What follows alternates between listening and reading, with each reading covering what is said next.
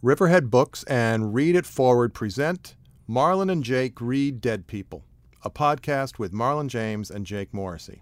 I'm very excited to talk about dead people because I love speaking ill of the dead. It was the worst of times. It was the worst of times. You know what? I'm not going to defend that book. Enough about you. Let's talk about what I think. They're Jane Austen characters. I love that everybody's like, why? Not a fan of The Hobbits. I'm about to walk out of this room right now. If you're going to be that obvious, why don't you just hit me with a 2x4 and be done? That is some serious shit. Hello, and welcome to another episode of Marlon and Jake Read Dead People with your hosts, Man Booker Prize winning and best-selling author Marlon James and his epically interesting editor, Jake Morrissey. Epically? As we always do on this podcast, in this episode we will be talking about dead authors and the books they wrote, telling you in no uncertain terms what we think about them, and along the way maybe one of us will say something that will prompt you to check out these authors and their books. Because while we don't claim to know everything, we do know what we think. And this is the place where we'll tell you. So buckle up for a conversation about books that will be surprising, unexpected, and enjoyable, at least to the two of us. So let's get started. Marlon, introduce yourself. Oh, God, I was trying to find adverbs to go along with your adverbs. You know, I'm the scintillatingly interesting Marlon James. I like that. And I have no idea what scintillating means. It means way more interesting than I am. Ah. Anyway, so I read a few books. Jake has edited most of them epically. Thank you. And the most recent was Black Leopard, Red Wolf, which came out this year. And is out soon in paperback. Mm-hmm. So I actually intentionally used the word epically to start us off on the right foot, as I really want to talk about epic fantasy, which for me are the sweeping stories and novels told over countless books or trilogies or series. Well, let me ask you first. What's the first fantasy novel that you remember reading? You know, the first fantasy novel I remember reading, I didn't think it was a fantasy at the time. I thought it was just this really incredible story. It was Arabian Nights. What attracted you to the Arabian Nights? You know what attracted me to the Arabian Nights? I first read Ali Baba and the 40 Thieves. It was a very short story when I was probably 4 or 5. So the idea that it was part of something bigger, yes. I mean, my mind just exploded. So I was probably still around maybe 9 or 10. What I liked about them is that they were about, or I saw them at any rate, as stories about kids who actually were getting one up on the adults around them. Oh yeah, they're also magical and can pull some major shit on you, so pay attention. Yeah, the magic carpet thing, man. Between that book and having my own carpet, I was pretty sure I could fly.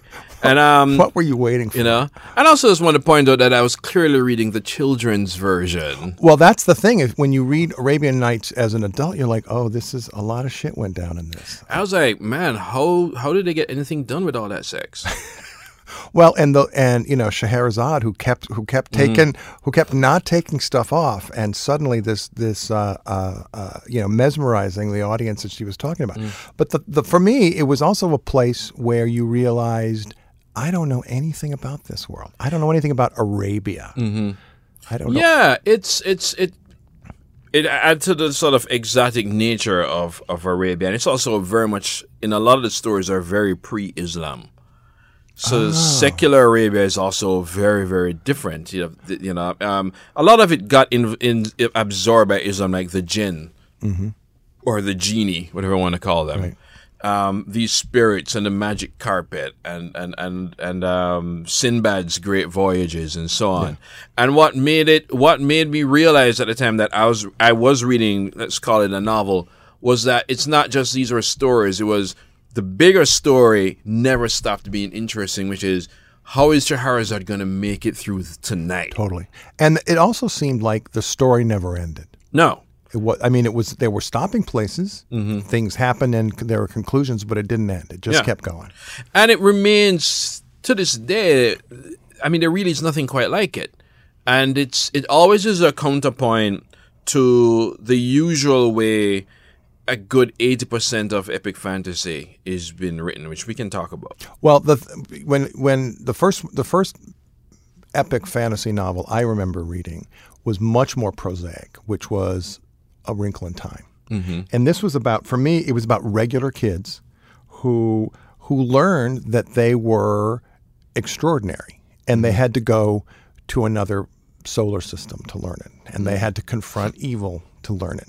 And these were just kind of normal people who were running around their ramshackle house, who had two normal twin brothers. They had a younger brother who was a genius, and an older sister who was kind of a misfit, and another guy who sort of, also an outsider. The whole idea that there were these kind of collected nerds, sort of like a much less interesting 90210 who happens to be able to kind of go through to, basically bend time, and they end up confronting evil. And I had never read anything like that before.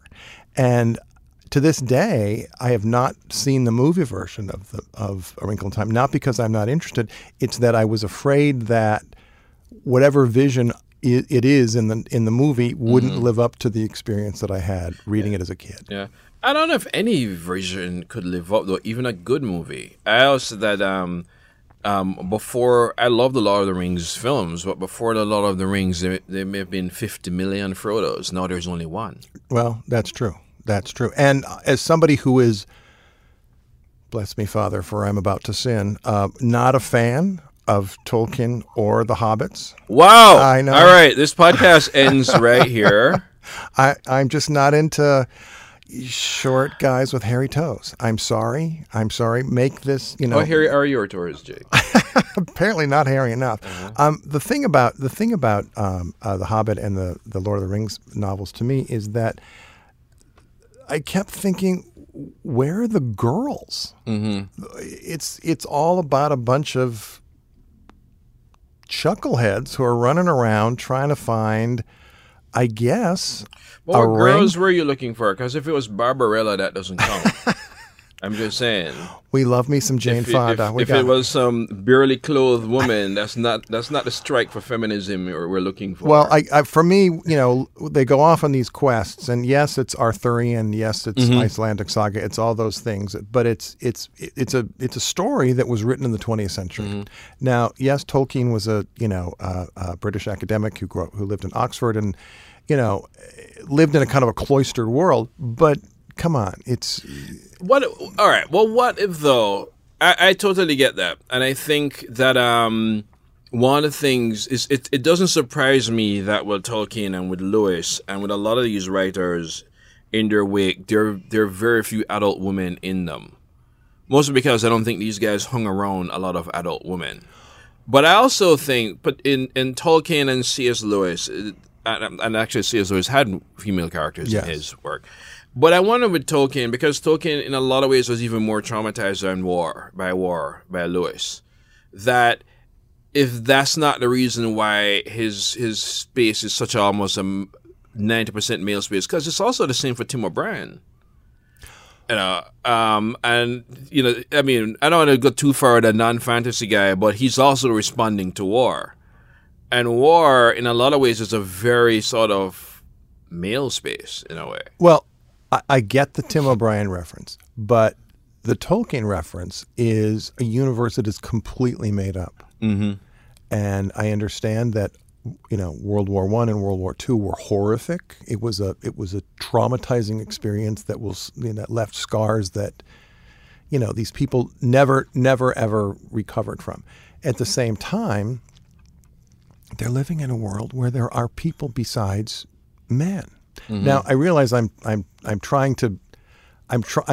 damning Tolkien for not being somebody that he wasn't. He ain't woke. Exactly. So I'm going to lose this argument. But just as a reader, I'm like, I don't really want to know what Gollum's up to or Gandalf or. Maybe you're just more interested in girls than Tolkien was. Well, okay, I'm willing to admit that. I'm willing to go there. Well, you mentioned C.S. Lewis. Do you like any of the C.S. Lewis beyond the famous Lion, Witch, and the Wardrobe? Well, I mean, so C.S. Lewis was really big during let's call it my Jesus freak phase. Well, he's much more Catholic and much more Christian, certainly, than a lot of other fantasy writers. And when I was really, really, really Christian, really involved in church, I read a lot of that, a lot of his Christian stuff. Funny enough, the names of which now elude me.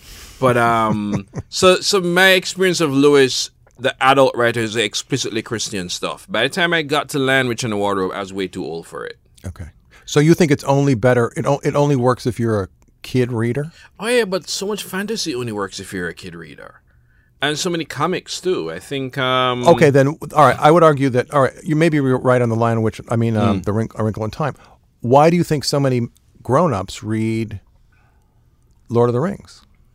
Well, I don't think Lord of the Rings is a kid's book. I don't think it is either. But do you think C.S. Lewis wrote, well, I guess... Oh, yeah, I think, but I mean, I may be wrong, but I do think that was one of their bones of contention with each other. Certainly Tolkien's contention with Lewis that he just never wrote an adult one or never had his characters grow up. Interesting. But then it's a lot of it's one of the things we things we lay at fantasy all the time. This kind of arrested adolescence that are in a lot of these books. Well, I'll give to Tolkien the sense of the evolution of the story and the evolution of this band of men or males, whatever hobbits actually are, that they do evolve over the course of the stories. And yeah, but he also, I mean, the other things the two things I think that are also at play with Tolkien. One, the idea of overwhelming evil, which only somebody who'd been through World War One would have. That's a particular kind of World War One kind of shell shock. There's also the Christian thing, that the devoutness is there, which is why. We haven't brought him up yet. He's not, because he's another person from Oxford, but why he's so radically different. Philip Pullman.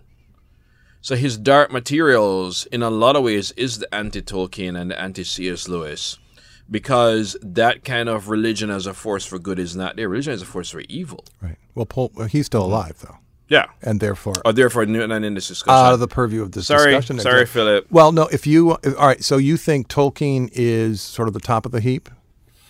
And then... Lewis? White male Europeans, sure. Yeah, it is a lot of that. Because once you leave that, then I mean, native writers have been writing fantasy for a while. Totally. Woman, Ursula Le Guin. Love her. I hesitate about bringing up Mists of Avalon because of what we've been hearing about Marion Bradley lately. Mm-hmm. It was a very, feminist counterpoint to, again, these very male narratives. Again, British.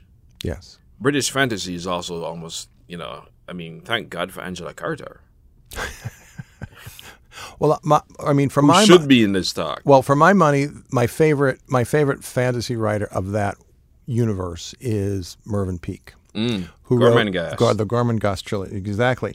And I read them as a teenager, and then I read them again as an adult, and it took me. I mean, it's about obviously this enormous, infinitely large castle called Gormenghast, and this character named Titus Groan, who is the son of the Earl of Gormenghast, and the amazing, weird, creepy characters who kind of wander through the novel and inhabit the castle.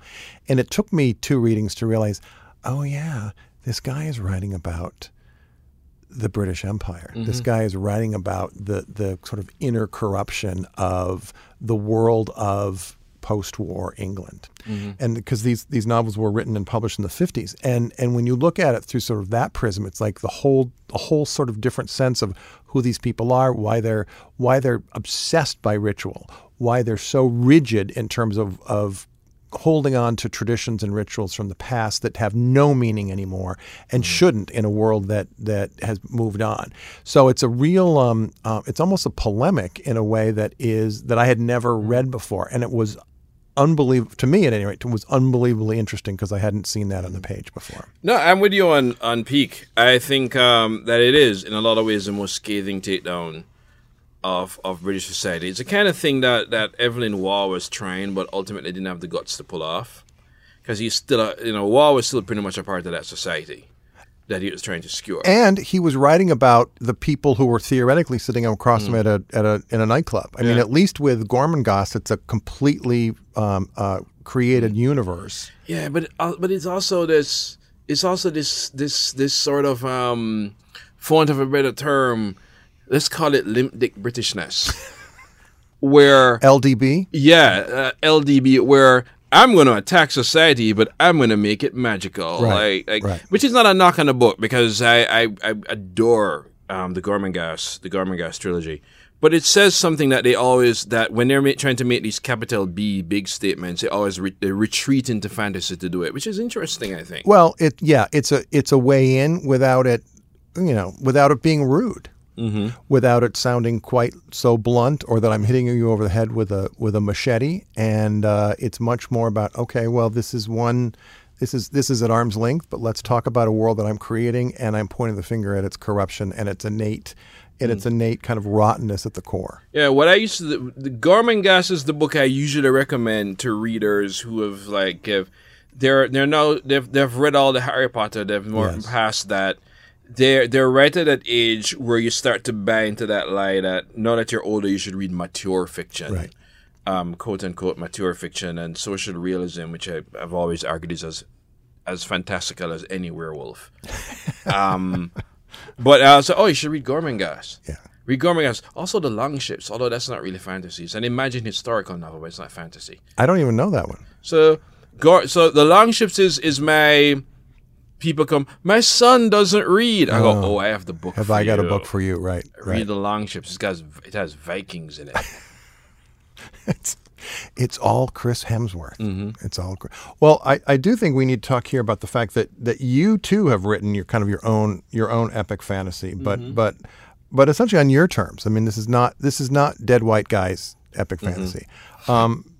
Why did you decide you wanted to write something like Black Leopard, Red Wolf? It's funny. It's we've been talking a lot about Tolkien, and I've been arguing pro Tolkien because you are crazy. No, you just have no taste. But have you seen what I'm wearing? But Black Leopard, Red Wolf came out of an argument over something Tolkien related. It was I think that this would have been 2010 maybe, and they just announced the cast for The Hobbit, the film The Hobbit. Okay. A thoroughly unnecessary film. And I just saw it. It was just typical. It was just all white. Yes. Musicate all white men. Yes. And the token elf woman. And I was exhausted with the conversation before I even started it. About, oh God, why is this so blindingly white? We're blindingly white. Why is there no representation? Why couldn't this be a more diverse cast? And such and such. And my friend at the time was saying, well, Lord of the Rings is a British story, and it's about European myths and so on. It's about British legacy and British history and blah, blah, blah. And I said, dude, Lord of the Rings isn't real. Exactly. You can do anything you want with it. That's right. I remember saying, if we went to the Shire and there was an Asian hobbit, you wouldn't have cared. No, and it wouldn't have made any difference. Yeah. And he kept on and on. I said, you know what, bro? Keep your fucking hobbit. Which will go down in infamy. That's why I made sure to say it at the Tolkien lecture. Anyway.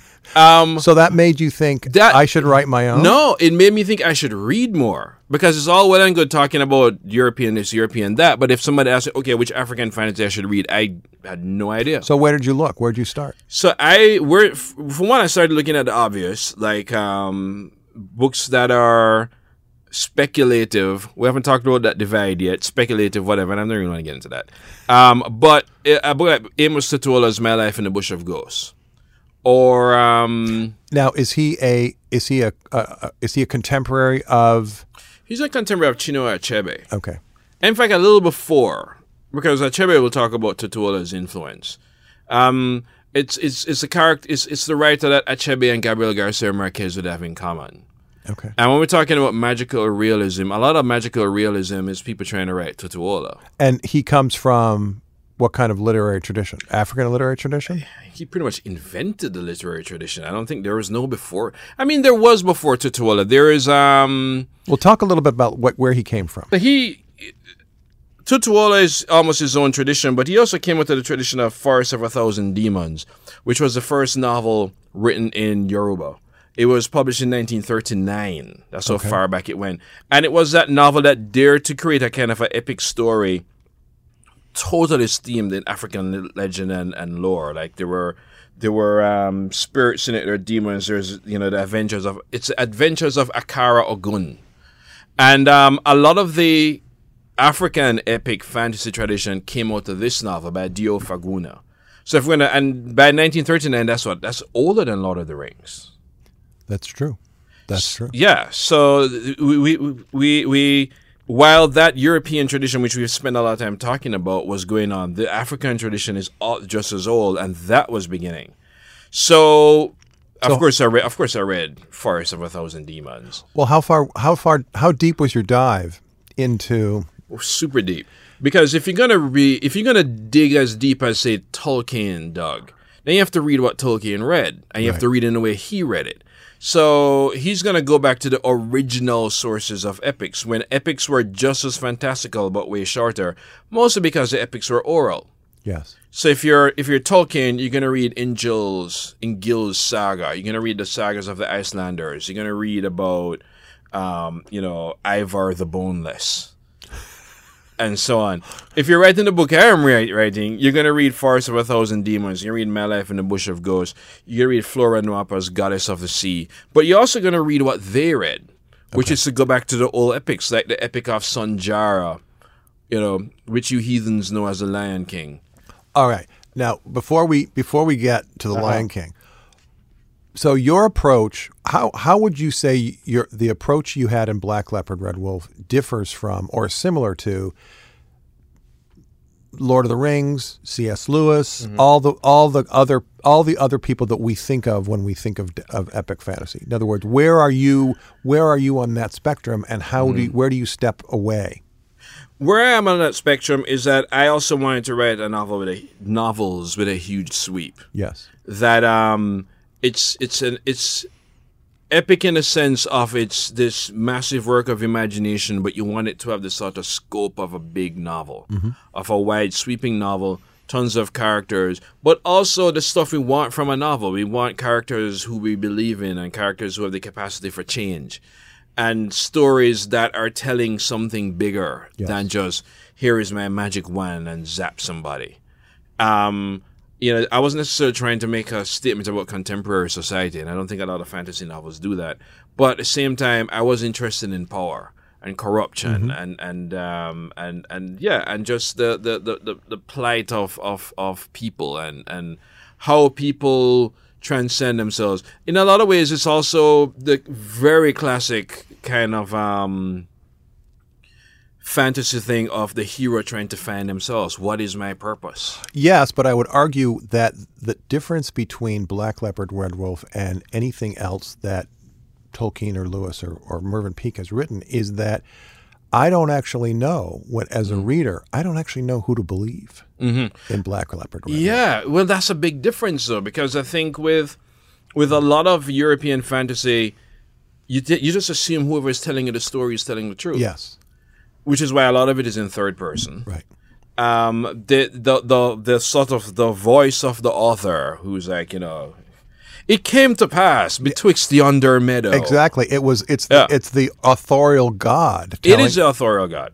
And I mean, one could say that's one of the big issues with fantasy. There are just too many authorial gods in a lot of it. Whereas African storytelling, they make it quite clear the trickster is telling the story. And you decide who you believe. Yeah. So, like with this trilogy, with the Dark Star trilogy that I'm writing, it's 3 different versions of the same story. So even that is a break from the typical epic story where you have part 1, part 2, part 3. Right. Where in this, part 2 will totally contradict what part 1 did. I was warning people, by now you may have had some, you may have developed some feelings for some characters. You're so going to regret that. You're going to regret that. Let that be a lesson to you all. Yeah. But yeah, it's the whole idea of truth, which I think is really essential to a lot of fantasy, the telling of it. This is the version, this is the truth that I'm telling you. This is the authority of the narrator. Well, I was interested in that. And to your point earlier about World War I. I mean, the thing about something like the Lord of the Rings is it's one story. Everybody's clear about what the goal is. The goal is achieved.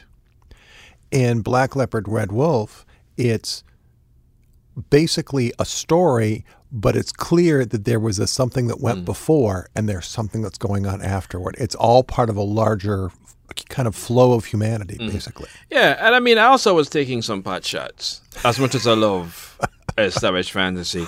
It becomes, for Tracker, the main character in the novel, it becomes a figure of Makra, this divine child who shall lead them. Yes. Stop me if you've heard this before. Yeah, and he calls it out, which may be me secretly calling it out. Right. It's something that's not just in fantasy, it's in sci-fi as well. It's Matrix. Right. The Christ figure who shall lead us. Yes. Which I think is it could be one of the issues we could lay at a lot of fantasies' door, that we're still seeing a lot of Jesus Christ. Absolutely. In a lot of these things. And whereas he's a cool dude. Well, I think what we're also looking for is somebody who is able to provide order where there's chaos. And we're looking for somebody, which is a lot of, which again is also one of the problems with a lot of fantasy not written by Ursula Le Guin. It's just like this sort of, we're looking for, it's not even somebody, we're looking for the dude. Yeah, we're looking for the dude to help us out. We're looking for the dude. It's almost right up there with the Will the White Man Come Back Alive film. I think I've seen that one once or twice. Matt Damon is usually in it.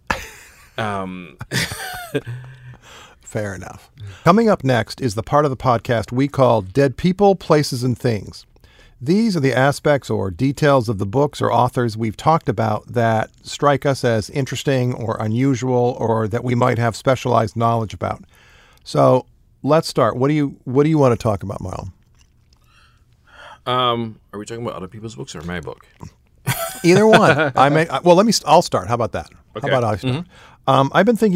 I've actually been thinking about the first novel of C.S. Lewis. I've actually been thinking about the first novel of C.S. Lewis's space trilogy, which is called Out of the Silent Planet, and it tells the story of an English academic. Stop me if you've heard this before. Who I've never heard of that kind of story. Who's out walking one night, and it gets dark, and he knocks on the door of this lonely house and asks if there's a place for him to spend, that he can spend the night. Damn, the caucasity. Exactly. And there are two men in there who essentially kidnap him. And then, well, what does he think is going to happen? Well, You're of course. a damn stranger. You show up at somebody's house. Can you put me up for the night? Exactly. But what happens is the three of them end up, and I'm not making this up, on a spaceship for Mars. God, I was really hoping you said in a love triangle. And they end up. The main character is essentially a sacrifice to the creatures that live on Mars by the two other guys. But what happens is the main character escapes, and he essentially kind of wanders around this kind of Martian landscape. And the thing that I find so interesting is that by exploring the kind of Martian landscape and having interactions with the aliens and the creatures who live there, it explores kind of man's best and worst characteristics. And the interesting thing for me too is that C.S. Lewis and Tolkien were friends, and this is a story that Lewis agreed to write when he and Tolkien said Lewis would write a space travel story and Tolkien would write a time travel novel. But Tolkien never finished his. So his was supposed to be called The Lost Road, which was supposed to link Middle-earth with the modern world, and it never did. So Lewis did finish his book, which is called Out of the Silent Planet. So hold on, because how much of that, when we're talking about, let me start over. Just hearing you describe that made me think about one of the unsung heroes of fantasy, who everybody borrows from, sometimes just taking wholesale. Edgar Rice borrows John Carter from Mars, or John Carter of Mars, which is essentially the John Carter plot. Yes. Like, there's sci-fi films I will see where they don't even bother to change the names of anything. Now, I got tons of issues with Edgar Rice Burroughs. Well, you should. King Solomon's Mines, his ghost still has to account for. But it's amazing how much of that kind of extraterrestrial fantasy imagination is still these writers trying to write John Carter. Well, I mean, this is a little bit off the point, but I mean, Ursula K. Le Guin is also somebody who wrote about I think it's the Earthsea trilogy. Yeah. And the idea of a little boy who is plucked from obscurity, who is determined to be a talented wizard, who ends up at a special wizarding school, who has constant battles with something the novel calls a shadow.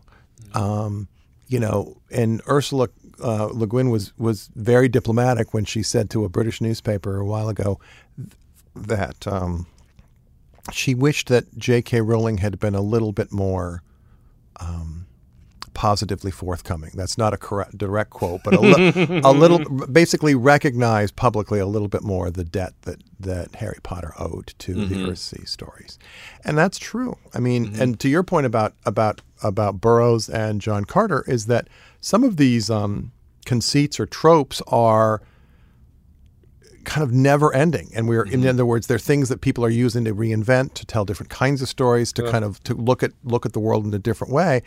And Burroughs and his views of eugenics notwithstanding, there's value in reading Carter to see where other writers have kind of gotten their inspiration from, or where some of that internal inspiration in the stories that other people want to tell came from. Even a series like Earthsea, and even when you get to the tales outside of the trilogy, just how remarkably and sort of emphatically feminist they are, and how much they reflect a lot of Le Guin's just philosophy of life and of people. Then she's into territory that a lot of these people just can't really follow. And if we're talking about, epic fantasy and giants of fantasy, I mean, Earthsea for me is a major one. Absolutely. I like how some people still think it's a novel written for children. It started out that way. But that's like saying Lord of the Flies is a book written for children. Well, that's right. That's right. And even something like The Left Hand of Darkness, which I wanted to talk about in a minute, it actually posits the question: what if gender was fluid? What if it was interchangeable? And this came out in the 20th century, and the whole idea of a civilization basically where people are genderless for whatever it is, 26 days of the month or whatever, and then for 3 or 4 days they are essentially fertile, and they assume sexual characteristics without their choice. In other words, they can't choose to be male or female. So it's basically, I mean, it doesn't hurt that Le Guin's father was a noted anthropologist. It's very much looking at how people live in a kind of speculative universe through the prism of the anthropology that she obviously knows a great deal about. So, she's somebody who is, yes, she's gotten her share of attention over the years, but she certainly is not as popular as Lewis, Tolkien, or the boys. Well, I guess because a lot of fantasy is still read by boys. Why do you think that is? I don't know. I think it's a legacy of sexist marketing that's coming back to haunt us. It's like still thinking, no boy should wear pink and no girl should wear blue. This idea that girls don't want to read adventure, it's just bullshit. It's still, but we're still teaching a very sexist way. I'm not saying tear down gender norms in the kindergarten, but maybe tear them down in the books. Right. I was just saying it. The book I recommend to boys is The Long Ships. Right. Everybody should read The Long Ships. Well, and also as listening to teachers, high school teachers or junior high school teachers or middle school teachers, like, well, we need to find a book that the boys in class will find as interesting as the girls. Why can't they teach boys Wuthering Heights, which is a terrible novel anyway? I grant you that. Atrocious. Yeah. I want to have them keep reading. I don't want them to stop. Yeah, really. Heathcliff as I don't even know. Some of that is teaching, because I know lots of boys who totally dug Little Women. Well, I mean, one fantasy that I've always seen the readership split, but it's still mostly male, but I hear a lot more women reading it, is Dune. Good. And I think because Dune we can argue about all the issues that have, the things that haven't aged well in Dune, but it also dared to put a very non-Western spin on it. Yes. On that whole story. Of course, we could nitpick about it now, but also that's the thing I like about Dune, and I say this very reservedly since I've never actually finished Dune. Okay, I have. I can tell you if you're right or wrong. It's just from what I've read and know of, just a sort of commitment to such a thoroughly foreign world, but he's still borrowing a lot certainly from what I've read, he's certainly borrowing a lot from Islam, maybe Sufism. Oh, okay. That I don't know. But the thing that I thought you were going to say that I think is really interesting is you've got the main character who's male, and basically the people who are around him who are his basically biggest supporters, his mother and his sister, are obviously women. Mm-hmm. And you've got it's a little bit like the Jesus story again. You've got Mary Magdalene, you've got, Mary. The idea of the Savior who's coming and who's got the women, by his side who are going to change the world for the better. Mm-hmm. I wonder if the Jesus story is because we grew up Christian, even if we're not religious, or there's something to it. You mean in a larger non-religious way? Yeah, I mean, I don't know. I mean, if you look at a picture of Jesus, you're like, Rodrigo Borgia looks super hot. Well, all right. If you're a novelist, or if you're a writer at all, if you're a novelist or a writer at all, where do you look for? Presumably, you don't look to Christian literary tradition for your inspiration. Mm-mm. Is it part of the makeup that people tell the story? I think it is if you don't read what your heroes read, which is a point we talked about before. Like, it wasn't just enough for me to read, to take it out of fantasy for a second, it wasn't enough for me to read Toni Morrison. I want to read what Toni Morrison read. Yeah. It wasn't enough for me to read. But not every reader does that. No, but then they're not writers. So. Well, true. But I mean, somebody can read Beloved and think, this is a great book. Mm-hmm. And stop there. Exactly. I'm done. Yeah, but if I want to write books, then you kind of have to go to the ground zero. It's like, if you're going to be a rock and roll musician, are you going to learn blues or not? You don't have to. Right. But all the great ones know blues. Right. Because I think I want to know, I want to be electrified by what electrified Morrison. I want to be, that's why it's not just enough for me to read Tolkien. I want to read what Tolkien read. Or read what Tutuola read, or so on, because there is something about that. Maybe it's that original wellspring. Maybe you go to that original stream and a lady in the lake pops up. I don't know, but it's and I've gained from doing that.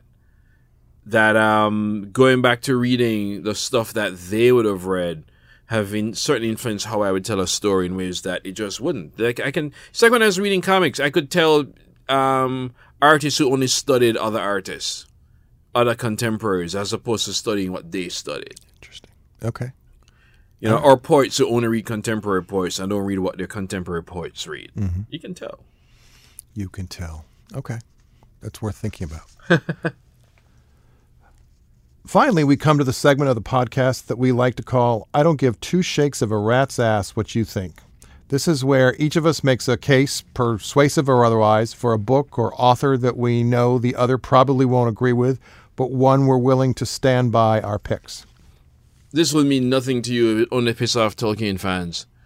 I actually think Tolkien's best work is all his incomplete. I actually think Tolkien's best work is actually his unfinished stuff.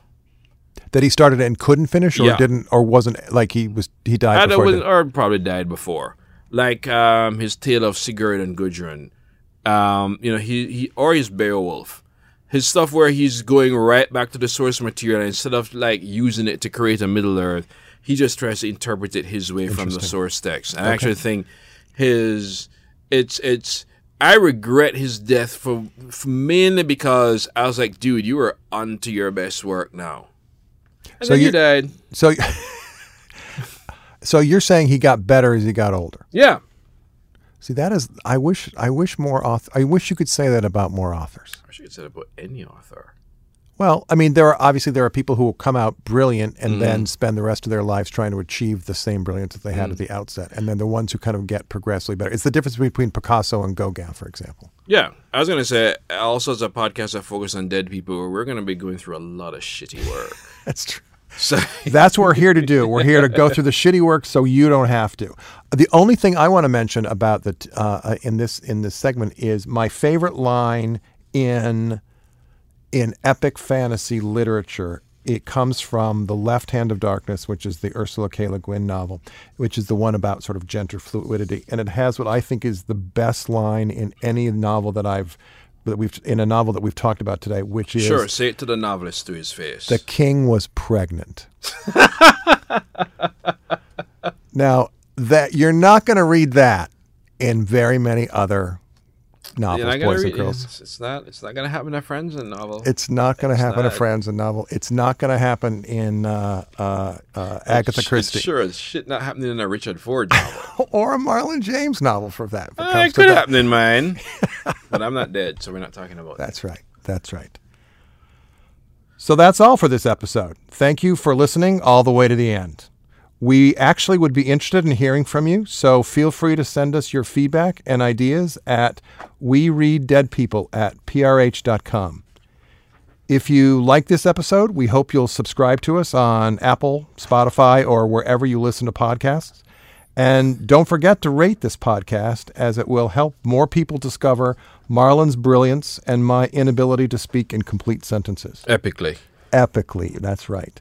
And you can follow Read It Forward and Riverhead Books on Facebook, Twitter, and Instagram for updates on all things books, all of them written by living authors, of course. And we'll have links in the show notes to all of the books that we've talked about today. So until next time, go read some dead people.